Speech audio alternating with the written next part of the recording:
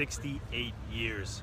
That's how long Manchester City fans have been waiting for a Champions League title. I'm here live in Nice, France, where I just watched the match with a bunch of disappointed Italianos, and understandably so. If Lukaku capitalizes on his opportunities, we're telling a very different story.